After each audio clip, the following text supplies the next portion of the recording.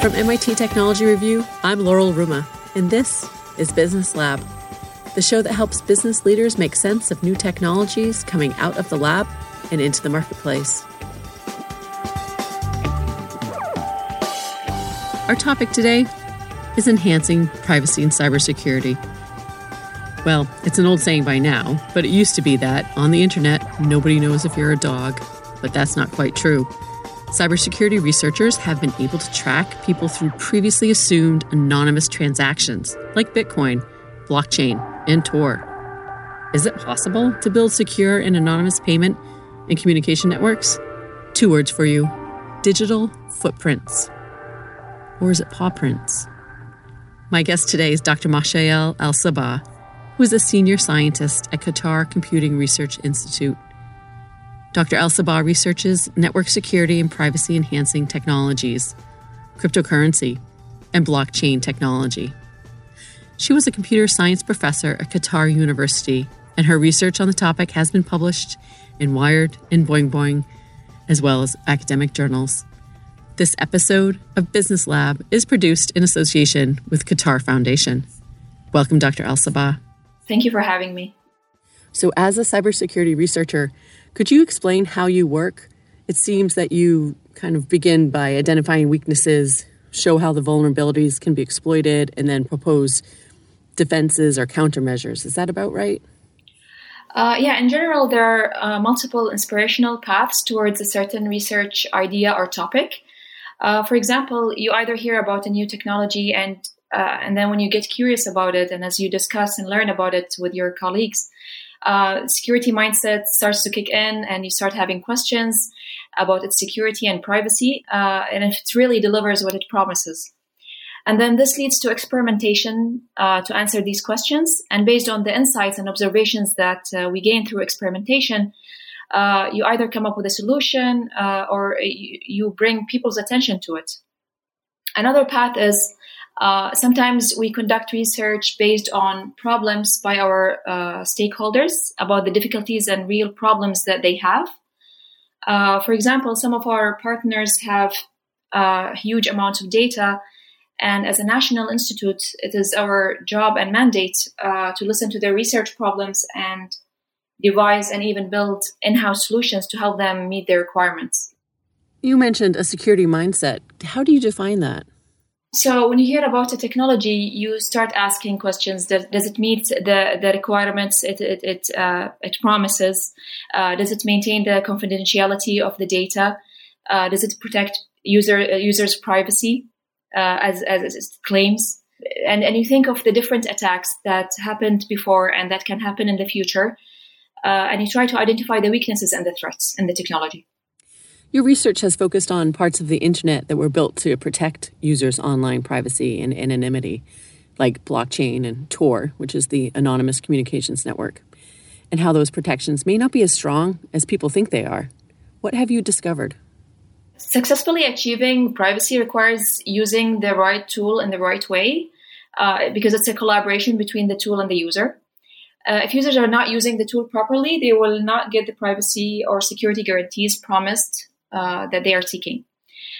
For example, if you're browsing to a page and your browser warns against expired certificates, but you connect anyway, then you're at risk. In one of our research projects, we found that although, for example, Tor, it does indeed provide strong privacy and anonymity guarantees, but using it together with Bitcoin can hinder users' privacy. Even though when Bitcoin was starting to get popular 7 years ago or more, one of its selling points is that it provides strong privacy. So it's interesting how more secure network could be compromised because you then add on what seemingly was a secure network when in fact combined those two factors. Yeah, using Tor alone is it gives you the privacy guarantees, but then you use it with Bitcoin, you open some channels, compromised channels. Could you talk a bit more about your research on people using Bitcoin and their past transactions? For example, your colleague at QCRI said in a Wired article about this research that, quote, if you're vulnerable now, you're vulnerable in the future. What does that mean? Why is Bitcoin particularly difficult to maintain privacy? So at a high level, we were able to show that it's possible to link users' previous sensitive transactions to them. A lot of people think that they are completely anonymous when they use Bitcoin, and this gives them, a false sense of security. In our research, what we did is that we crawled social media, like there's a popular forum for Bitcoin users called bitcointalk.org, and we crawled Twitter as well for Bitcoin addresses that users attributed to themselves. In some forums, people share their Bitcoin addresses along with their profile information. So now you have the public profile information, which includes usernames, emails, age, gender, city. This can be highly identifying. And you have all this information together with the Bitcoin address. And we found that there are hundreds of people that advertise their addresses online. We also crawled dark web pages for services that use Bitcoin as a payment channel. At the time of our experiments, that we found that hundreds of services exposed their Bitcoin receiving addresses. Some of them are whistleblowing services like WikiLeaks, and they accept donations and support. But many are also illicit services. They sell weapons and fake IDs and so on. Now we have two databases: the users and their Bitcoin addresses, and the services and their Bitcoin addresses. How did we link them? We used the Bitcoin blockchain, which is transparent and available online. Anyone can download it and can analyze it. So we downloaded it, and the structure of the Bitcoin blockchain links addresses through their transactions. So if there's a transaction that happened at any point in time in the past between any two addresses, you will be able to find a link between them. And indeed, from our two data sets, we found links between users and hidden services, including some illicit services like the Pirate Bay and the Silk Road. The blockchain is a transparent ledger, and it's append-only log. So historical data cannot be deleted, and these links between users and services cannot be removed. So, what happens to everyone's data now that you've made this link and you've made it clear that it's available? Did any of these services take any kind of countermeasures to prevent that kind of not anonymous information being broadcast? I think over the years, those services realized that Bitcoin is not as anonymous as they thought it was. So they engage in different practices that can make it harder to track down or link users to them. For example, some of them use mixing services, and some of them use a different address per transaction as opposed to using just one address for their service, and that makes it harder to link. There are also other alternative cryptocurrencies that have been researched.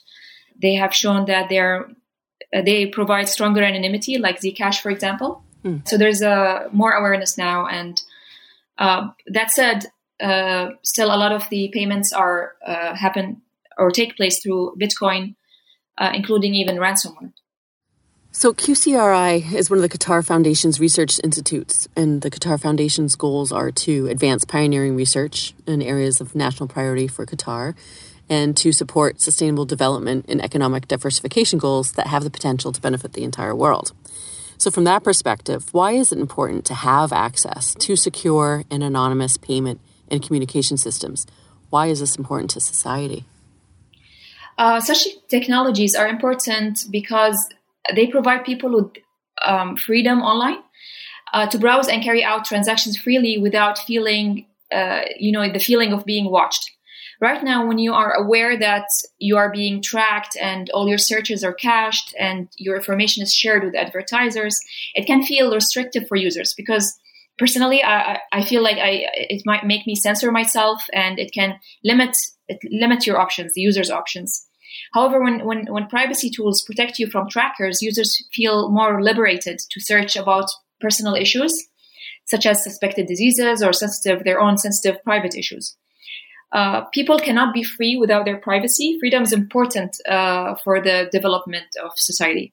Aside from privacy, cryptocurrency can also help societies with, specifically the ones with underdeveloped financial infrastructure. There are societies that have no financial infrastructure and people have no bank accounts. So cryptocurrency can play a role in easing their hardships and improve their lives. I recently heard that UNICEF also has launched a crypto fund to receive donations in cryptocurrencies because transferring through cryptocurrencies has a very low overhead in terms of transfer time and cost. That's actually quite interesting, especially when there is an emergency and UNICEF would need funds as quickly as possible. Not only would they save money by using an alternate banking transaction, but then they would also be able to use the money as quickly as possible. Exactly. The overhead was low, and the money transfer was fast, and it's all trackable. Do you see cryptocurrencies being an alternative, actually coming through and playing a central role in the stage of banking like this, because people are seeing it as a more validated way to move money from one place to another? I don't think it can completely replace traditional banking systems, but it can complement it. It can meet some requirements, and it can help, as I said, the societies that do not have or do have an underdeveloped financial infrastructure. So I think it can complement existing systems. And I find that also interesting, as you mentioned, the privacy and how important privacy is for freedom. And commercially, we're found that we're tracked pretty much everywhere we go on the internet by ads and cookies and other ways to kind of keep in touch of what we are interested in and what we might buy next. And there was quite a bit of controversy a number of years ago of how trackers could tell whether a woman was pregnant by just the various sites that she visited, and then would start targeting her with specific ads. Do you see, other than for commercial purposes, more strict ways of strict meaning improved privacy for consumers of the internet as they go throughout the internet? Do you see privacy as being one of those things that consumers start to look for more and more? I think there's definitely there's more awareness now among users of the importance of their privacy. There's more awareness about, there has been leaks about the governments tracking their citizens and, other, and their data. And there's information about several companies archiving and aggregating users' data and so on. So definitely people are more aware. And for example, recently when WhatsApp decided to change their privacy policy, we noticed backlash. Many users moved to using different other apps like Signal with better privacy policies. What is the biggest challenge of keeping up with exploits, whether they are through networking infrastructure or cryptocurrencies? So attacks are carried out for political or economical reasons, and as long as there is gain or profits for the attacker, they will never stop. So there will always be the zero-day attacks. The main challenge, I think, is to get people to adhere to the best practices. For example, many successful attacks and data leaks are based on default or easy passwords, or they could be based on, failure to periodically patch their systems. So while we cannot stop new attacks, we can make them less effective and harder to achieve by adhering to best practices. How are phishing attacks evolving? What methods are cyber attackers using to trick people into giving away private information or downloading malware? Recent research has shown that phishing attacks show no sign of slowing down. Although the number of malwares are going down compared to previous years, phishing is going up. The phishers use various techniques. For example, one common technique is called squatting, where attackers register domains that resemble popular domains, so they can appear more legit for users. For example, there's PayPal.com, so they register something similar to that, PayPal with an extra L or with a typo in it, that can appear more legit to users. They also use social engineering tactics to be more effective. Phishers can often try to trigger the fast decision-making processes of our brains, and they achieve that by sending emails containing links to offers or in general, urgent opportunities. For example, sign up for COVID vaccine, limited quantities, something like that. So they give users this sense of urgency, and then users visit the links and are encouraged to sign up by entering private information. Sometimes in these links, they end up downloading also malware, which makes the problem worse. In our research, we have also observed that the number of phishing domains obtaining TLS certificates has been increasing over the years. And again, they obtain digital certificates to appear more legit to users. And because browsers may not connect to the domain or warn users if the domain isn't using TLS. So the bad actors are making themselves look more legit with these digital certificates, when in fact, all they're doing is tricking the kind of automatic systems to be able to get past them, so they seem legitimate. Yeah, and because now some browsers have made it mandatory for domains to obtain certificates in order to connect to them. So to reach a wider base of victims, it's kind of mandatory now to obtain these certificates, and it's easy to get them because they're free. There are certificate authorities that provide them in an automated way, free, like Let's Encrypt, for example. So it's very easy for them to get certificates and look more legit. Why have phishing threats become a bigger problem during the COVID-19 pandemic? When you have the pandemic, there is the fear element, which can trigger poor decisions. And users want to know more about developing story. So in that case, they're more likely to let their guard down and visit pages that claim to present new sources of information. So the whole situation can be more fruitful for attackers. And indeed, even early in the pandemic, around the end of March 2020, there were tens of thousands of coronavirus-related spam attacks that were observed, and we observed hundreds of thousands of newly registered domains that were also related to the pandemic and appeared to have been registered for malicious reasons. So when you publish research about vulnerabilities, are you hoping that it'll inspire people to take more countermeasures, or are you thinking it'll lead to redesign of systems entirely to make them more secure, or are you hoping both will happen? So when we publish research about vulnerabilities, actually both. There's a consensus in the cybersecurity research community that researching threats is very valuable because it brings attention to weaknesses that can possibly result in compromises or in privacy invasions if they're discovered by attackers first.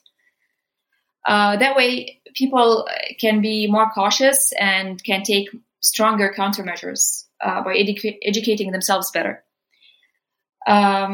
Also, with such research, when you bring the attention to a certain weakness or vulnerability, you can also start thinking of or suggest countermeasures and overall enhance the system. So when you do find an exploit, what's the process for alerting the interested parties? For example, most recently in the news, Google exposed Western government's hacking operation, but there must be a standard protocol with such sensitive issues, especially when governments are involved. So in QCRI, we inform our partners and we write detailed reports. We have labs and we deploy in-house built systems and tools that can help them process, analyze, and discover such events themselves as well. And that's definitely particularly helpful and ties back to the Qatar Foundation's goals of, enriching society, because cybersecurity requires massive amounts of collaborations from a number of parties, correct? Yeah, absolutely. It's like I said before, it's our mandate to serve the community, and that's why since the beginning of the establishment of our institute, we worked hard on establishing relations with the different government agencies and different stakeholders in the country, and we carefully identified the research directions that are needed for the country to serve the country first, and to serve society. What are you working on right now? So right now I'm working on a couple of research projects. One of them is related to phishing. We have observed that, like I said before, that more and more phishing domains are obtaining digital certificates to appear more legit. And so Google has the Certificate Transparency Project, where it's basically servers that publish the new upcoming domains that and their certificates. So it's a resource for us to identify upcoming new domains and understand if they can be possibly used for malicious or phishing purposes. So we use available intelligence in order to identify if they're phishing or not. It's been a successful approach. We're able to use machine learning and classify with a very high accuracy, more than 97%, that a domain is indeed will be used for phishing, sometimes even before they are available online. Just from looking at its certificate and other infrastructure information. I'm also working on identifying malware that uses anonymous communication. More and more malware uses proxies or VPNs and Tor to evade detection because it's very hard. Usually botnets or infected machines, they get their commands from a certain centralized machine.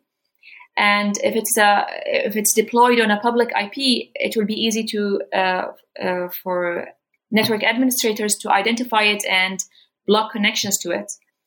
And that's why botnet masters now deploy their command and control server as a Tor hidden service, so that it's anonymous and it's easy for the infected machines to connect to it and get the commands and get the communication, but it's hard for takedown operations. So we're working on traffic analysis techniques in order to identify such connections. And this is based on infections that we found in logs of our stakeholders. So it's based on a real need and a requirement from our partners. It sounds like you're using a number of new and different techniques, but as you mentioned, in collaboration and partnership, which makes it all the difference when you can really tackle a problem with a number of partners here. Do you have any suggestions of how consumers, can be more careful using the internet, or are there other new technologies that could help secure communications and financial transactions? So I think in general, it's the responsibility of users to ensure that their privacy is maintained with more education and awareness. When they share data, they have to be informed on how their data will be handled and understand the possible consequences of data loss or data aggregation and processing and sharing by the different companies online. People can continue to use the available technologies as long as they understand the privacy and security guarantees and accept them. And that's always the tough part. Yeah, that's true. Yeah.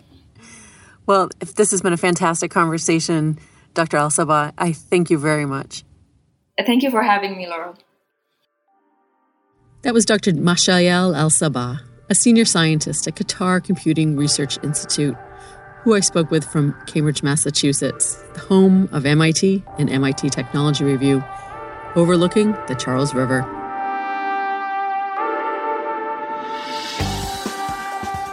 That's it for this episode of Business Lab. I'm your host, Laurel Ruma. I'm the Director of Insights, the custom publishing division of MIT Technology Review. We were founded in 1899 at the Massachusetts Institute of Technology, and you can find us in print, on the web, and at events each year around the world. For more information about us and the show, please check out our website at technologyreview.com.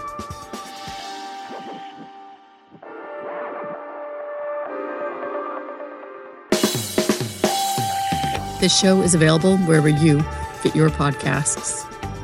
If you enjoy this episode, we hope you'll take a moment to rate and review us. Business Lab is a production of MIT Technology Review. This episode was produced by Collective Next. Thanks for listening.